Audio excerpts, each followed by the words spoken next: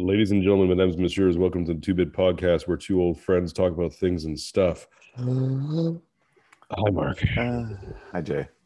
Hi. How are the? I'm good, man. I'm good. I like the Tired. backdrop. Thanks.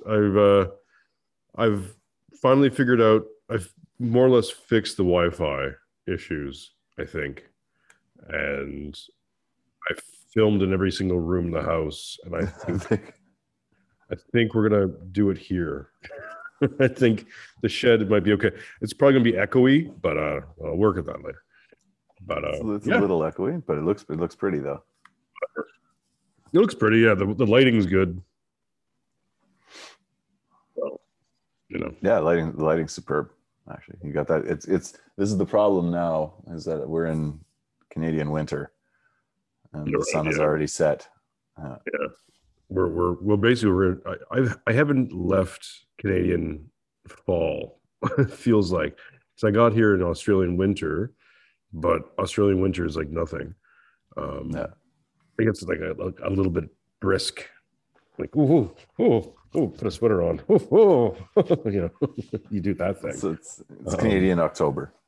Yeah, exactly. No, it just felt like I was in like kind of like a late September, early October for the last like I don't know 3 months. So now it's getting warmer, and it's going to get progressively warmer. That's going to be nice. Yeah, I think it's going to be the heat that gets you. Like, does it get hot there? I think it can get up to about 40 degrees, yeah. But apparently that doesn't happen like often or forever. So it's Not really. Okay, so you're in a pretty mild climate then. a really dry climate. It's going to be hot. Oh, okay, that's good. Dry as long as it's dry, then Yeah. the heat and the cold really don't bother you. It's not like Montreal. Yeah, exactly. Yeah. So how's it going on in Montreal? How's the COVID resistance hitting you? Same old, man. Nothing nothing new. Had a meetup, a Jewish meetup last night with some big famous French activist who wants to do a Jews wearing the yellow star thing. It's like, it's got to be Jews doing it though. He's like, I tried it, didn't go over well. But if you guys do it, we'll support you. I said, okay, that's a good idea. Do something. So we'll see. Yeah, we'll see. Other than that, it was just a lot of work since it feels like our last podcast seemed like it'd been a month, and now this one seems like I talked to you yesterday. So we'll see if we can come up with anything. I know it's so weird. I'll be putting that new one up today. Well, what's today? 22nd. So I'll put that one up on the 22nd. Yeah, it's good to have the last one up by the time we record the next. Yeah, it's nice to have one in the pocket just because it takes a little stress off. To be honest with you, yeah. Right now I'm just going. I go and I do things and things get done, and I'm like, oh, good. Look at the things that have been done. I think I did them. That's the formula. No, because I was watching, I forget where I saw it somewhere, a thing about, if you're doing a podcast, like what are like the 5 rules, and the rule number 1 was release it on the same day at the same time and be consistent. Right. So we gotta, we'll get so there. Here's actually it has been relatively consistent. We have an episode out every Friday on Eastern Standard Time. Every Friday at 8 a.m. a new episode releases. So, okay. Because I've been fairly consistent for the last, I don't know, 5, maybe 6, I think, a bunch of them where they go out at 8 p.m. my time. So that's 8 a.m. your time. And if I do it anyways, so that's usually what happens. Thanks for paying attention, Mark. Appreciate it. That's what I'm here for. Count on me. Yeah. So James Lindsay. Let's talk about James Lindsay. Yeah. Did you listen to the? I listened to about half. I posted. I listened to about half of it. Let's, for the people who don't know what we're talking about, James Lindsay, academic, podcaster, just put out what's his podcast name again? New Discourses. Yeah. So the last one that released that we talked about is, I think he talks about being white pilled. With the with the Age of Enlightenment 2.0, this concept, which I got really excited because in the first 10 minutes of him talking, I'm like, oh, he's come around to Vin Armani's Dim Age, right? Because he's similar. And then he gets to a point, and then he goes, and I'm like, oh, okay. Yeah. Well, yeah, I found it was more just he kept going over the same point over and over and over and over and over again in different sort of iterations without much difference between them. But because it's something I noticed a while ago, which was like when I started watching YouTube and podcasts, and again what I posted, it touches on what I mentioned on our last episode, which will be up today, about the alternative media ecosystem and how it's this new and unique and sort of replacing, even better than what journalism was, because it's two-way and it's crowdsourced and it's a remarkable form of information. And then James Lindsay's idea of how the first Enlightenment was basically spawned by the printing press and people's access to information, and then obviously that was followed by a period of massive turmoil for 200 years or so, and but that was basically that led to social liberty, but it never led to intellectual liberty.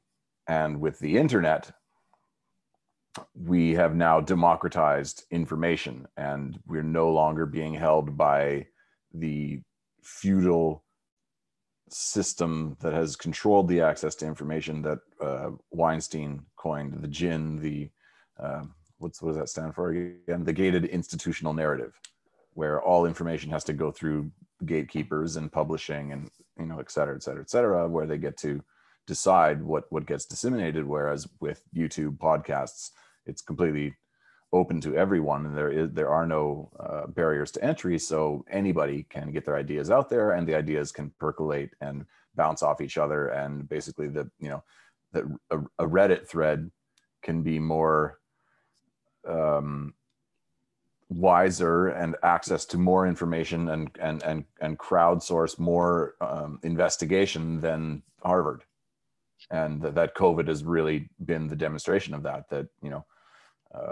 Facebook groups and people that are on the alternative information side of things have been so far ahead of the curve of the, call it the mainstream narrative or the gated institutional narrative, that it's just kind of put them to shame. And obviously right now, everything that they're doing in trying to shut down social media, shut down dissenting opinions, just close off everything, this whole campaign. I was wondering about this about a year ago. I was like, it seemed like they were trying to undermine knowledge as a concept. And it was like, no, there is only instruction, and it will be given, it will be handed down from us. Don't think, we saw there were articles against, don't think critically, don't listen to any, don't do your own research, don't think critically, and don't trust anyone except for us. So they're grasping at straws. They're holding on, as say, the Catholic Church did during the Reformation, trying to hold on to their power over information. And we're sort of in the last throes of the, as he called them, the information feudal lords. And I'm definitely in agreement with it because I've been seeing the same thing for many years. Whether it is going to, I think how it's going to end up, who the hell knows? But it's an interesting time to be living in, even though it's almost guaranteed to bring along with it tribulation. Well, we we do know how it goes, and one of the things that I'm always reticent about is using these ideas of cycles, and especially when they start becoming prescriptive, like the fourth turning and that kind of stuff. Because I'm like, look, even if that thing has any kind of, it always seems to work backwards. Like you can always find a period in time to prove your point, but it's like it's not necessarily predictive. Right. So, like, even if you tell me, like, oh well, the next cycle is supposed to be really good, I'm like, for whom exactly? Like, good for whom? Me and my family, or them and their family, or someone in China, or Balinese? I don't know. Like, it's, well, so, you could say it has a great chance of being good, better for the average person in 100 to 200 years. Right.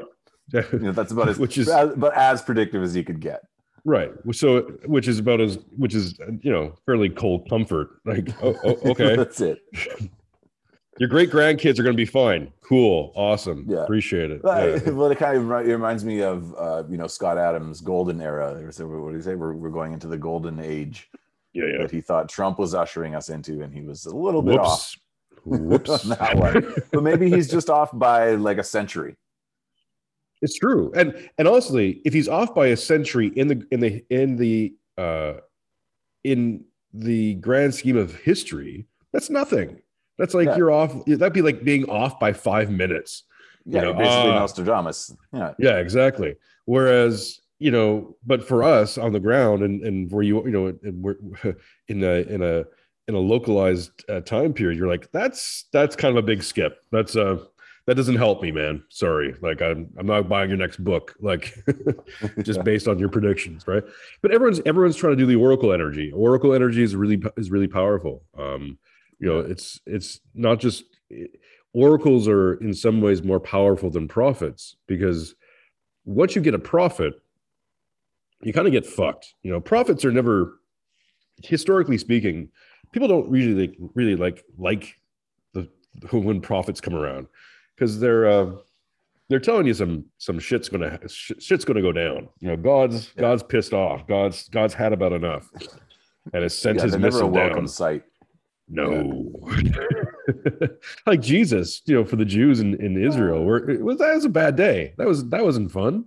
That was some guy coming around and saying, I'm gonna tear your temple down because you're like doing some crazy money laundering shit going on in your temple, and like they're and claiming to be the son of God. Like, oh, go fuck yourself. Like, we like our racket. We like like exactly. So like walking in, I want to go throw over the money changers tables at Pfizer. Yeah, exactly. Well, did you see the new supercut? It came out I think yesterday, and someone went through. I could find it and play it if you want, but no, we can't. We tried that before and it did not work well. Yeah. And it's just look up "Brought to you by Pfizer" on YouTube, and it's a minute long, and it's every show. It's like 360 with Anderson Cooper, brought to you by Pfizer. The health and wellness news brought to you by Pfizer, and it's 2 minutes. Look it up; it's worth seeing.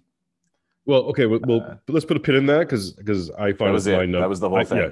Okay, but I just want to get back to the James Lindsay thing, but like I just to follow up on that, like on the Pfizer thing, it's mind-numbingly frustrating sometimes, and I've just kind of just let go of it now. To talk to people and bring up the fact that everyone's bought out by pharmaceuticals, and they're like, not in Australia, not in Canada, not in this. You're like, no, really. Just because they don't advertise the drug on your channel doesn't mean they don't own your news channels, man. Like, they own your shit. They own it. They own it. Or even in Quebec, it's like, that our politicians own stock, right? Right. Like lots of it. It's not just like a direct path to corruption. There's lots of ways. And the thing is, I think it just comes down to the average person's lack of knowledge of business marketing. I mean, most people don't even know how native ads work. You don't know that the media has been sold out way worse, even just since Craigslist took away the classifieds, and then social media came along and took away the rest of the advertising. They sold their content, and news is just advertising now. That's their only revenue source. They don't have anything other than sponsored content.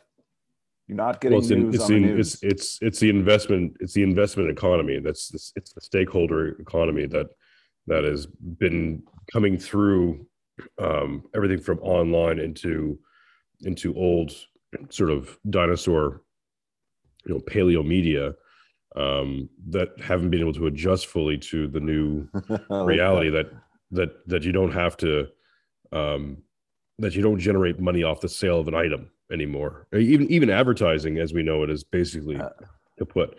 Okay, let's bring this back to James Lindsay, because I think there's a good way to do this. So James Lindsay first in his news episode talks about having taken a white pill with this realization, blah blah blah, which fine, might be a realization for him, but many of us have already been having the exact same realization. He's putting it in academic terms. Cyprian has put it in mystical, religious terms. I think there's a space in between the two, because I think what's really going to happen, after maybe 50 to 100 years, I'd say about 50 years, there's going to be 50 years of really harsh conservatism coming in, and I mean big C conservatism. I'm not talking just like Reaganite policies and shit. I'm talking like, gatekeeping obut. And the conservatism might mask itself in very liberal forms, but it's going to be a chilling and a cutoff of communication, which you're seeing at Netflix right now with the Dave Chappelle special, and people getting their, there's like minor key violence in the thing and whatever. People grabbing signs and breaking them and blah blah blah. It's stupid. Like, what are you doing? But there you go. Right, Dave Chappelle, the most famous. Sorry, let me just finish. Go ahead. Dave Chappelle, the most famous, most popular comedian of all time right now, undeniably. Having these people kind of try to shut down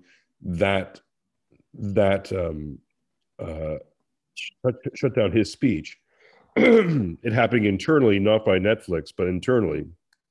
And if Netflix caves, which they may or may not, I'm not sure, then that tells you everything. It's like there's going to become an improved, very, very quickly, there'll be an improved amount of language that you can use. It'll be like the 1950s again, in terms of culture, where the status quo was very static and very compressed and homogenous, and I think they're going to try to do that to create a false sense of unity in the West. Sorry, go ahead. No, I was just saying. So that's an interesting approach. You're referring to the far left as the conservative authority that's going to come in, and because they're the ones policing speech. And I mean, you saw actually at the Chappelle protest at Netflix, the guy who had his sign stolen, there's the girl who went up to him and was screaming, "Repent, repent, repent." Yeah. Right? Yeah. It's like, wow.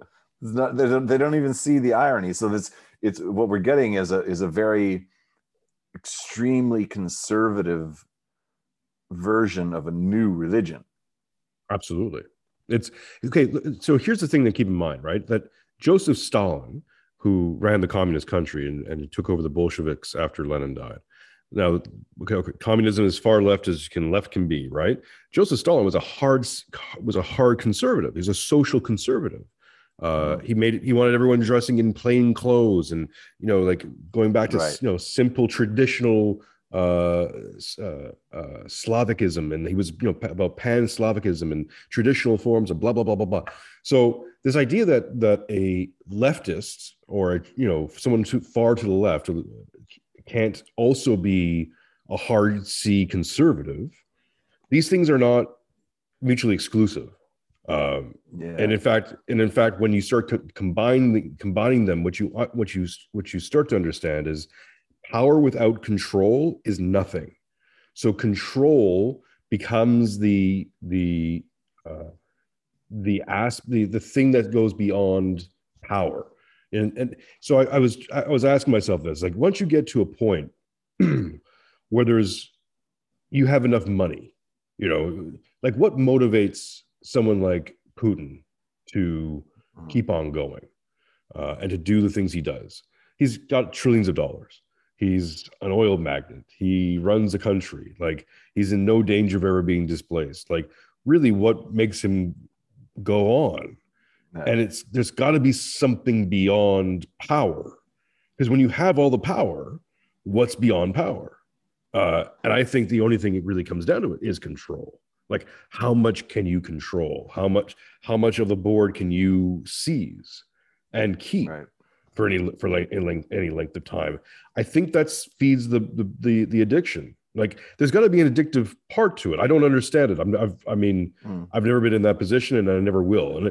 And I don't really even like, even when I was managing people, I don't like the control aspect of it too much. I enjoy other aspects, but the controlling human beings and making them ask me to go to the bathroom thing has always been, Yeah. I don't like it. Yeah. But there is an interesting mirror there to the, and I think we get lost in the weeds a bit with the term conservative, whereas, Yeah. because you could say, okay, if you differentiate between traditional and conservative. So sometimes people could say because I think a better term for what these new leftists are would just be tyrannical. They're not necessarily conservative in a way. There's nothing that they're not conserving anything. So maybe we need a new word for what it is that they have. But I think you might have touched on it there with the control. It seems like, if you look at what they're doing, because they have, or they feel at least that they have, and look around, it seems objectively true that what they have is sort of cultural hegemony. They are running everything. And so at this point, they're not even concerned with the freedom to run everything. They don't want you laughing at the wrong joke, stepping out of the line in the wrong way, right? Like, they've already got all the power. Now they want the control.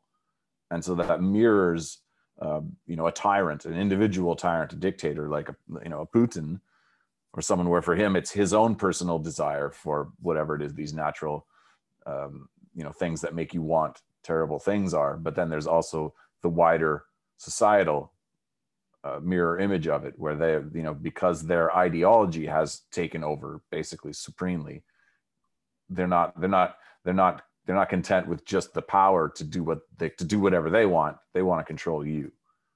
Yeah. So won't put up with. I was thinking about that.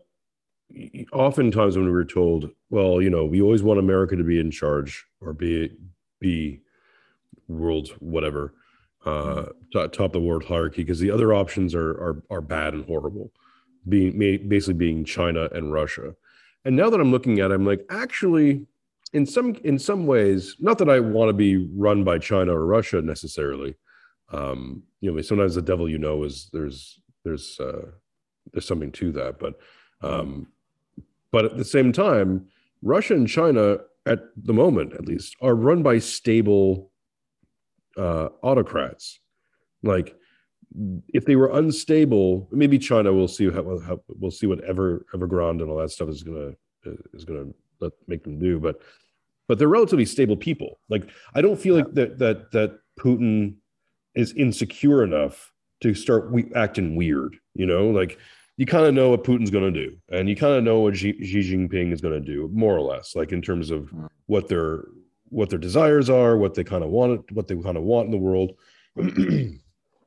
and I look at that and going, okay, if tomorrow China and America switch positions, and China's running the world scene, you're probably not even going to notice. Well, I think about this all the time, because I get in arguments with the wife, because I say, if it was up to me right now, I would, if you want to get out, do whatever, if I was free to do whatever I want, I would move to inland China. I would go back to Yiwu or one of the towns there, where the culture was black and white different to the culture here, in terms of everyday, on the ground freedom. We live beyond Nazi Germany in Canada right now, in comparison to what I experienced there. And you have to actually go there and experience it to get it. And there was also a stability and something else. Like, what people don't understand is they're like, because the wife just doesn't want to be surrounded by Chinese. And I can understand that, it's a culture thing. And then I look at it compared to, well, we could move to Louisiana or Texas, whatever. You're going to be surrounded with country music. And people don't think about things like this, but they matter. So nothing's free. Right? Nothing's free. Everything's a trade-off, man. There's trade-offs everywhere. So for me, but when I go through the thought process, it's like in China, it's the devil, right? Stay out of politics. You leave them alone, they leave you alone, and you go about your day in a culture where it was like what you're not getting, it's not this death by 1,000 cuts that we're suffering here from the moral busybodies in the nanny state. Well, I mean, this goes back to. Sorry, well, last thing, just to finish the thought was, well, we're under the illusion that China already hasn't taken over, which I think is basically, Trump was kind of, in my opinion, the last stand, the last pushback, and they just said, okay, enough of that, squash. And it's going to be fine for the Chinese. It might be pretty shitty for us. Yeah. Well, but I see the other big thing is that what I view our situation, why our situation's gotten so dire, is that too many very, very insecure people have been given an insane amount of power, both over as gatekeepers, as politicians, as state leaders. Like, I look at a lot of things happening in Australia and even in Canada. Justin Trudeau should just never be given that much power during a pandemic. He's not the right mentality for it. He's internally he's an insecure human being. Doug Ford. It's just so people don't think I'm just picking on liberals. No, it's not a left-right thing. No, exactly. It's a personality thing. It's a character thing. Doug Ford, incredibly insecure human being. I know he blusters and all the bravado and all the other bullshit, but it's all bullshit. At the core of it, he's just some snot-nosed kid who never got over being a bit of a bully in high school and selling weed in high school. That's kind of who he is. And he just wanted to do a buck of, he just thought he would do buck of beers and be loved. Popular. Well, you also don't forget that we're talking about two people who got to the position they're in because of their name. Absolutely. And that's gotta be an insane amount of insecurity in you. Yeah. And that insecurity breeds and starts doing weird manifestations. And the more manifestations of fear that, again, feeds the adversary. Here we go, Antichrist. Here we go. How much would you pay to have good old Doug back? Do you think he would have put up? Oh yeah. No, none of these people are doing shit, man. I was thinking this the other day, maybe this morning. I can't remember. Anyways, that one of the things I don't believe in terms of the grand conspiracy is that this has all been one, like, Hindenburg or Rothschild's conspiracy to bring the world's population down to 500 million, blah, blah, blah, because it would require the participation of every world leader everywhere at such a level that I find that unfeasible, especially when you start seeing what's going on in Sweden and now Finland. Yeah, I was going to say that the fact that the Nordic countries have sort of said, nah, we're not doing it, shows you that whoever is doing it doesn't have that much power. Like, our leaders are going along willingly. Right, which I think is because for two reasons. One, a large percentage of them are compromised, as in they've been getting a lot of money from either China or pharmaceutical companies, and they're desperately scared of that coming up to light. Like, if you see what's going on in Australia, we have two premiers who one's under investigation right now, Dan Andrews. The other one, Gladys, she left office because she was under an investigation for some scandal that's completely unrelated. And I'm pretty damn sure that they're almost like copping to a lesser charge. They're taking this one last episode. Yeah. They're trying to like get out before other bigger things are revealed. So I think basically, if you have really insecure people who never should be put in this position in the first place, they are either heavily compromised and or just don't want to admit that they've completely screwed up, that they made errors. They made a fractal error, and that error continued to snowball. And now they get to the point where they're just like sick to dogs on them. Like, they would rather beat people in the middle of the street and take all your fundamental rights away and have your children starve and screw them up psychologically. Like, once you get to that point where these things have been happening, you can't face that reality. So they just create this new reality. Like, the ritual and the reality are one, where they've created a new ritual, which is the ritual of take the jab and put the mask on and all those things and create this new reality. And that in that reality, they're a fucking hero, not a villain. They're the hero. They're the savior. They saved you with science. They're not the incompetent, sad little child, who's scared of being found out from taking money from China. That's not the reality they want to deal with. They're going to deal with the new reality where it's Justin Trudeau statues everywhere and whatever, right? That's the compromising element. Because I was just trying to think, like, how can they get everybody? How can they get, I mean, not everybody, but how can they get a lot of it, right? Like a big chunk of the Western world has been fallen under this spell. And we can talk about it in terms of sort of biblical and religious aspects, but in a practical sense, how does that happen? I think that's just it. Psychologically, it's just that this is what you have to expect when the managerial class, because we don't have leaders, we just have managers, and the managerial class gets dumber and weaker and more self-serving to the point where you just get this collapse of Nimrods. Basically, they're all little tiny Nimrods who all have turned away from God, have made their little towers of Babel, and it's all collapsing. It's collapsing in not just one giant edifice, but in small little collapses that I think will collapse the entire Western civilization as we know it. Anyways, go ahead.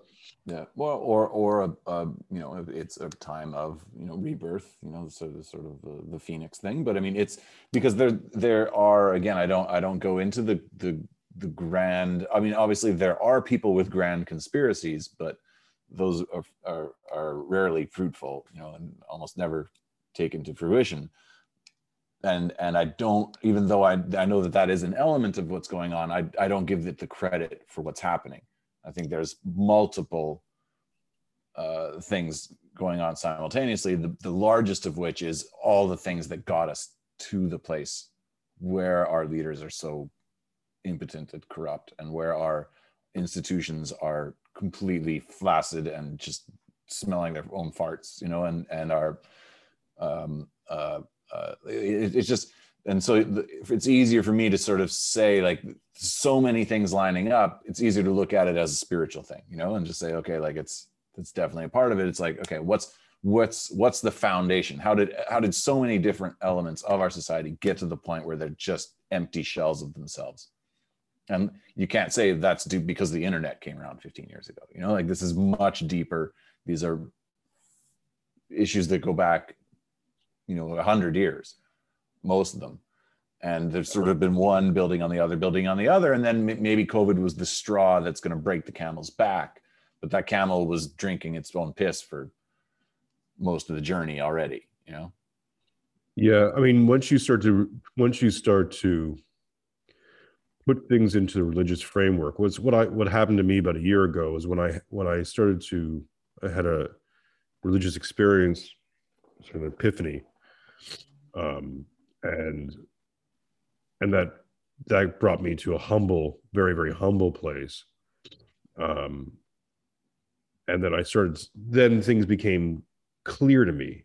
And I think, so yeah, the repent motherfucker, that's the name of this, that's the name of this show now. That's the name of this episode now. It's gotta be, it's gotta be repent motherfucker. Repent MFer. Is that what she was saying? She got the MF. Yeah, I'm pretty sure that's what she was saying. I love it. Oh, I mean, hey, where's the mercy, bitch? But here's the thing, right? I think that was completely spontaneous. That came through her. God speaking through people. So I'll give you, I've said this on the podcast, I think, and I'll just do a truncated version. About a year ago, last October, my daughter was born in July.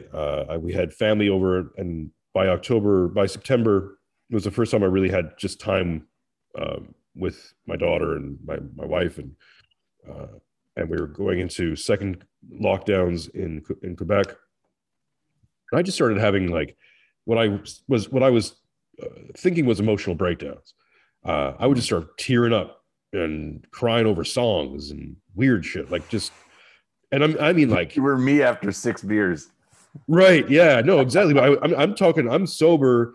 some like I can't get through Rainbow Connection without like just water falling and like ugly crying and like convulsion. I couldn't like I was just going through it, and in the midst of one of them, and I'm holding my daughter, and I'm like, trying to get through this, and at the depth of it, and I think that again, it kind of brought me to this very, very humble place where I had been brought low, but not by anything that it wasn't clear to me that I could have done anything different in the last couple of years, and not be where I was, because like again, the government had shut everything down. Like right. Even if I hadn't hurt my hand, the restaurants would have still been closed. Like there was just nothing I could have done. I was very powerless, and in that humble place, I just said spontaneously,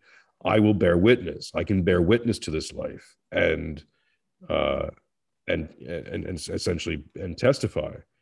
And that came out of me like, and I'm, again, 32 years as an atheist, anti-theist. I had been, I'm trying to remember if I had been starting to pray. I think I had started saying the Jesus prayer maybe about a month before. So I've been watching Cyprian, and he just mentioned like, hey, you can do this as an atheist too. Like you don't have to be, it's not about faith. It's just, it's a good meditative thing. It's praxis. Right. Exactly. And I think maybe that was a key that turned things. Anyways, so for that words to come out of me that way, the only way I can conceptualize it is that I felt that God spoke through me. God spoke through me to speak to me, to say something to me. And with that woman who's like, repent, motherfucker. That's demonic. That's Antichrist. It's the Holy Spirit. But I still think it's a Holy Spirit. I still think it's a Holy Spirit. And it's like, who said this? That this whole thing looks like it's a religious Protestant, almost two sects of Protestant, Protestant infight, right? Where it's the children of people who've turned away from the church to a degree, and their children saying, "You're not good Christians. You're not being very good Christians." And that's kind of what, if you look at it, what the cancel culture and wokeism and all that stuff really is a return to almost a puritanical Calvinism. It's ultra Calvinism. Yeah. And that's why that's why I like the whole orthodoxy thing, and like I like being part of the orthodoxy, because I can literally go, I'm stepping back over here, like just we're being symbolically interesting over here. Like I don't want to be part of your Protestant fucking pissing fight, man. But I mean, unfortunately, we're all part of it. Yeah. Yeah. Good luck avoiding it. Sorry. Oh yeah. I mean, I'm standing to the side of the monkey cage, trying to only get some monkey shit on me. It's like I'm trying to get a manageable amount of monkey shit on me. Maybe on the shoes. Can you just get on the shoes? Yeah. Not on the shoulder. On the rain boots. Yeah, not in the face. Just not in the face area. But we'll see.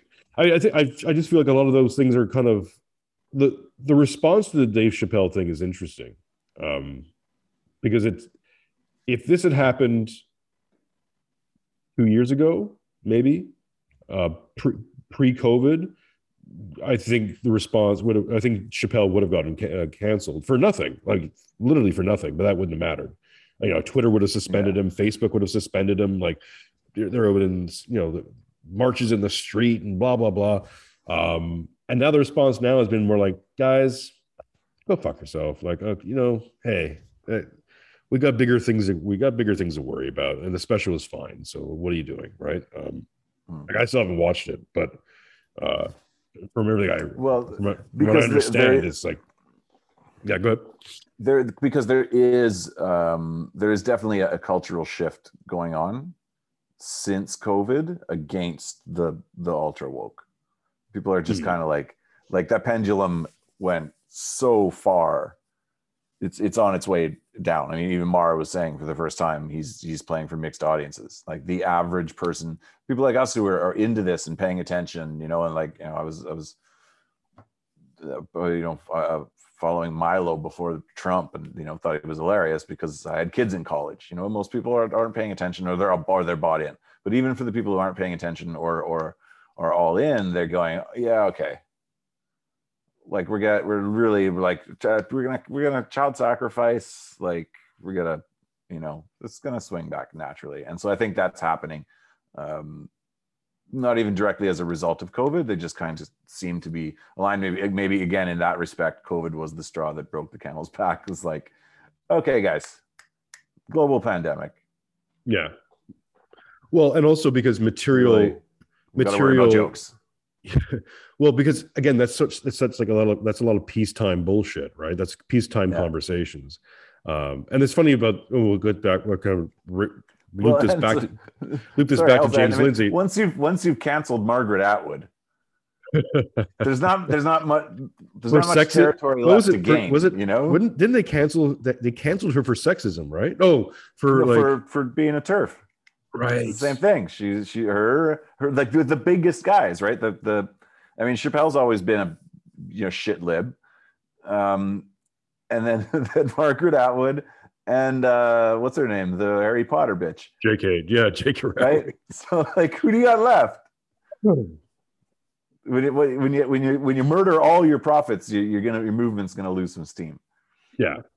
You don't go out again. You're going after. They started fighting way above their weight limit. Yeah. What are you doing? And again, attacking Joe Rogan. They are the Jake Paul of social movements. Yeah. Well, it's like CNN going after Joe Rogan, and I think they honestly thought that they were bigger than him. And it's like, no, you're just you've got more staff. That's all you have. Yeah. You have more staff and more overhead, and you have a big giant building. Joe Rogan is way bigger than you, and can dismantle anyone you send to him like a fucking lion, like a lion playing with a lame little Giselle. Like it's embarrassing. We got about 15 minutes. So I want to give a shout out even to Jimmy Dore. I've been watching a lot of his stuff lately, and he's been killing it. Yeah, really I go back and forth. As long as he doesn't talk about economics, he's great. Here's the thing I found frustrating with Jimmy, right? And anyone from that side, I would even listen to Kyle Kulinski if Kyle just came out of fucking La La Land. I think he's too far. I think he's drank too much of that Kool-Aid. He's like the shit stain lib. He's not even just a shit lib. He's just a shit stain lib now. Just the stain. Yeah, it's like the brown Kool-Aid. Don't drink the brown Kool-Aid, man. Yeah. But with Jimmy Dore, it's like he just seems to always get caught up in and the answer is socialism. It's like the answer is more state, and you're like, dude, you're so close. You're like you're so close. Yeah, you're so close.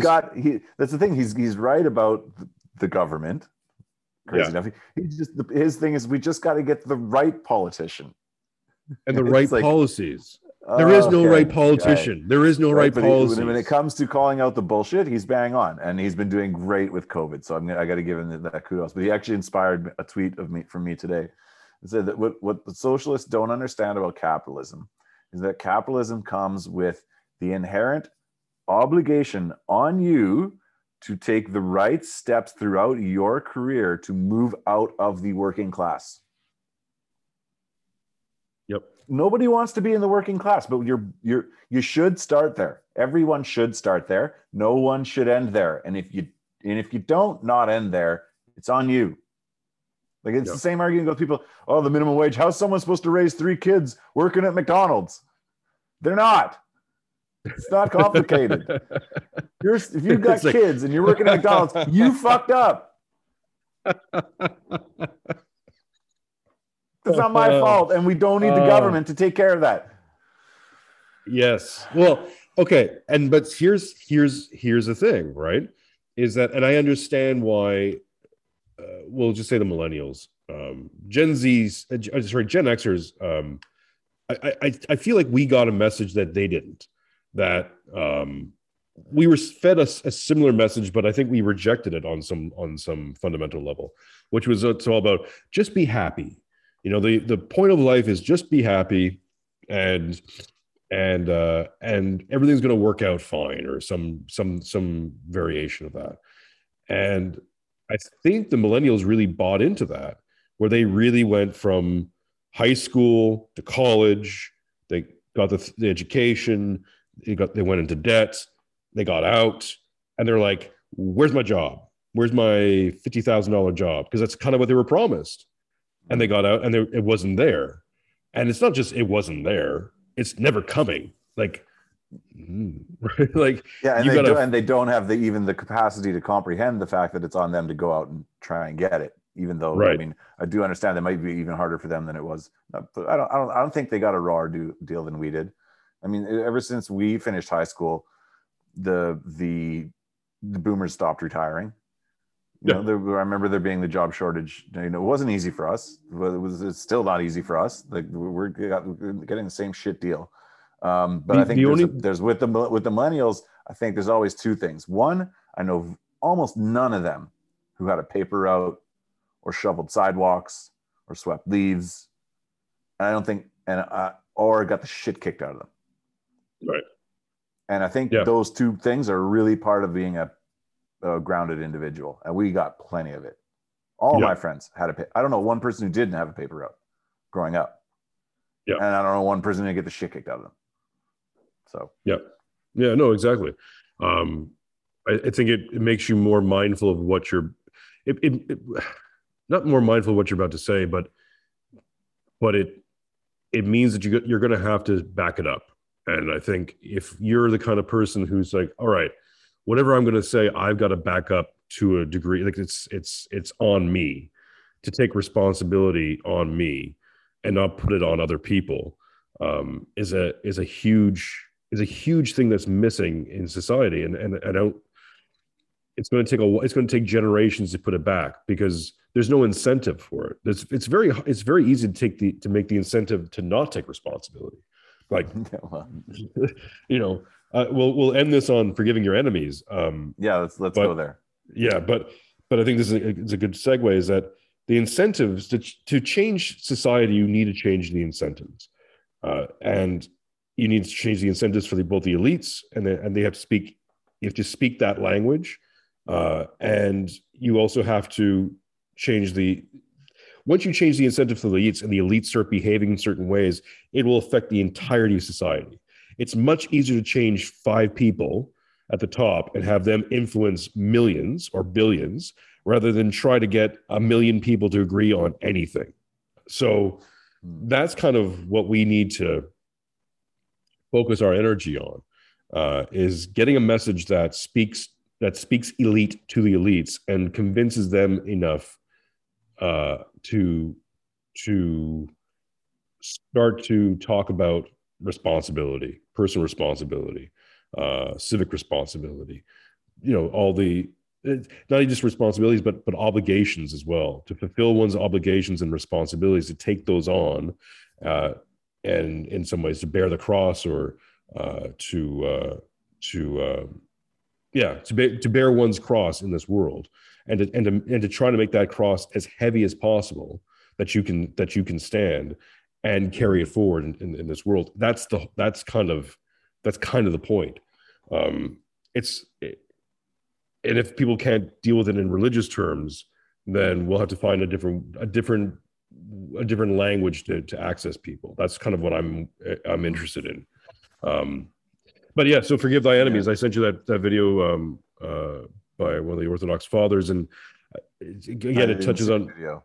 Oh well, it touches on a little I bit. just saw you said food for thought, and I was like, okay, I'll think about that. I'll think about watching it. No, I'm not going to do that. No, I never saw. I never Um, saw. I don't think I got a link. I just got a thing that said "food for thought." oh Why yeah. we should forgive our enemies. I'm gonna check. Oh I'm gonna check, but I don't remember because I just saw a text that said that. I was like, oh, okay, I'll think about yeah. Okay. Well, anyways, it. I um, didn't come up with much, but it's hard. It's the hardest because it's one, right? good to do. Well, I mean, Well, you could go with the cliched thing that forgiveness is a gift you give yourself. yeah, it's about mercy as well. Forgiveness and mercy kind of go hand in hand. but why we need to forgive, why Jesus said forgive thy enemies, and why that's more powerful, I think, than the golden rule. Because I remember always hearing that people go, well, the golden rules, and it's in every single major religion, and it's kind of what everyone says, and atheists would almost say that to kind of disprove Christianity. I've never understood how that one worked. I'm like, well, if it's present in everything, that's just a good thing then, right? Like, okay, Christianity has it too. Yes. Yeah. Remarkable. But right. But what I think forgive thy enemy is different than do unto others as you would do unto your as you would have them do unto you. It's different because forgive thy enemies is not about what they would do for you. It's not about it's singular. Well, can I just clarify one thing? Because Yeah. I think even in the text you sent me, you had got it right, which is, in as far as I'm aware, in the Bible, it's love your enemy and Right. do good to those who persecute you. Yes. Yes, exactly. Okay, so yes, thank you. Because I think that's even I don't know whether you have to forgive them or not. well, I just gotta love them. Okay, so you gotta love them. Okay, so maybe even that's even more powerful, right? Yeah. Well, and the second part, the do good to those who persecute you. Yeah, which is very poignant these days. Yeah, exactly, and really hard to take to heart. Really hard to take to heart and incredibly difficult to do, but I think is the most necessary thing. Is how do we prevail? How do we do something to shock and awe the world? And it's not lighting a flare, and it's not, I don't think it's any of those things. I think, and we said it before, but take them into waters they don't understand. Take them someplace and start to act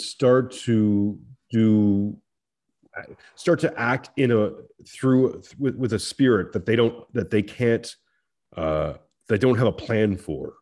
You know, I always think of it. The image I always come to mind is like, you know, when the Grinch came down and he stole all the Whovillians stuff for Christmas. He steals it all, and then he goes up to the mountain and he stands there and he's waiting for them all to come out. And he's like, they're going to be miserable. They're going to be miserable, right? I'm going to win. They're going to be miserable. And they all come out and they're all like, oh, all our stuff's gone. Oh, and then they just start singing Christmas songs in the middle of the square, and that's what makes the Grinch heart grow and blah blah blah.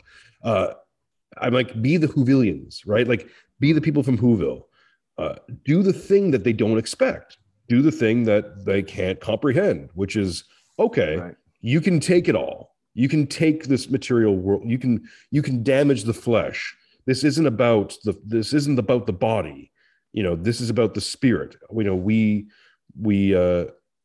preserve and cleanse the spirit, because that is what is everlasting. That is what your legacy will be. That was what will live on beyond the physical body of you in this temporal realm. If you're going to be anything, if you're going to be any kind of cleansing fire or cleansing water for history, you have to start with the spirit, and that's all it is. So it's like, you can inject me your stuff, you can hold me down, you can torture me, you can take all of this. You can take all my material, my material possessions, because it's not about that.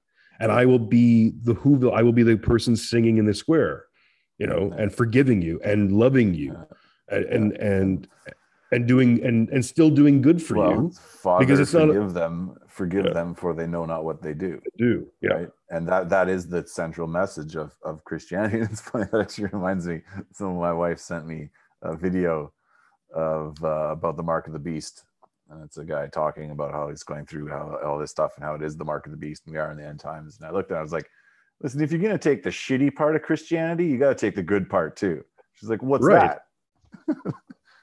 It's saving your soul.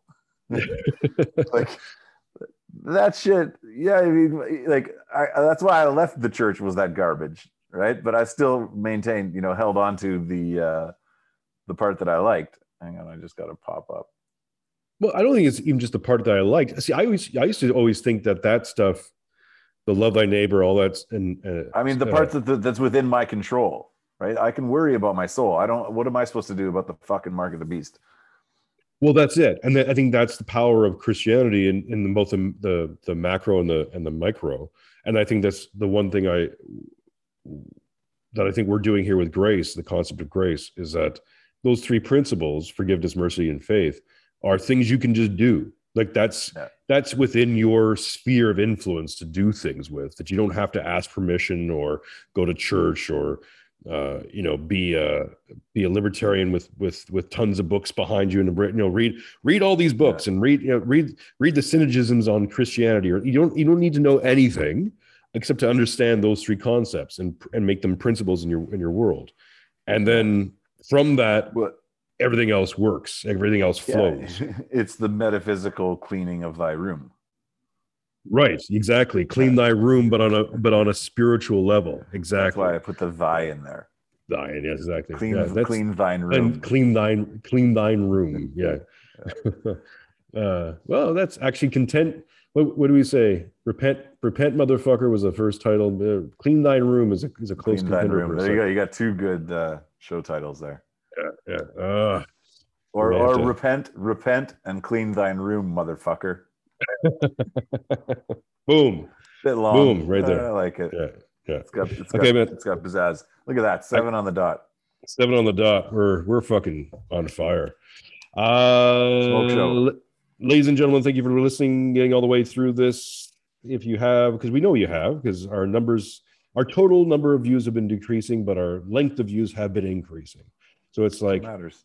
So it's almost like not the height, but the girth that matters. That's what I've heard. We're like a fucking pop can in this motherfucker. You can find us on all the audio stuff. I still need to get us on Apple Podcast, but whatever. Fuck Apple. And on Twitter. At 2-Bit Podcast and at Mark Aaron. I got 2-Bit. I don't know if you find it. It's at M Aaron C. At M Aaron C. MAARONC. So it's my first initial, middle name, last initial. It's in the show notes too. But I have 2-Bit Podcast in my name. I don't know if that helps you find it or not. I don't get Twitter. I don't know. I don't get Twitter either. Show notes. Yeah. Show notes. Yeah. Show notes. Put that stuff in the show notes. Show notes. It's in the show notes. Easy. Okay. All right, brother. Thanks, man. Love you. Signing off. Ciao. Where is it? Oh no. What'd you lose? My mind, maybe.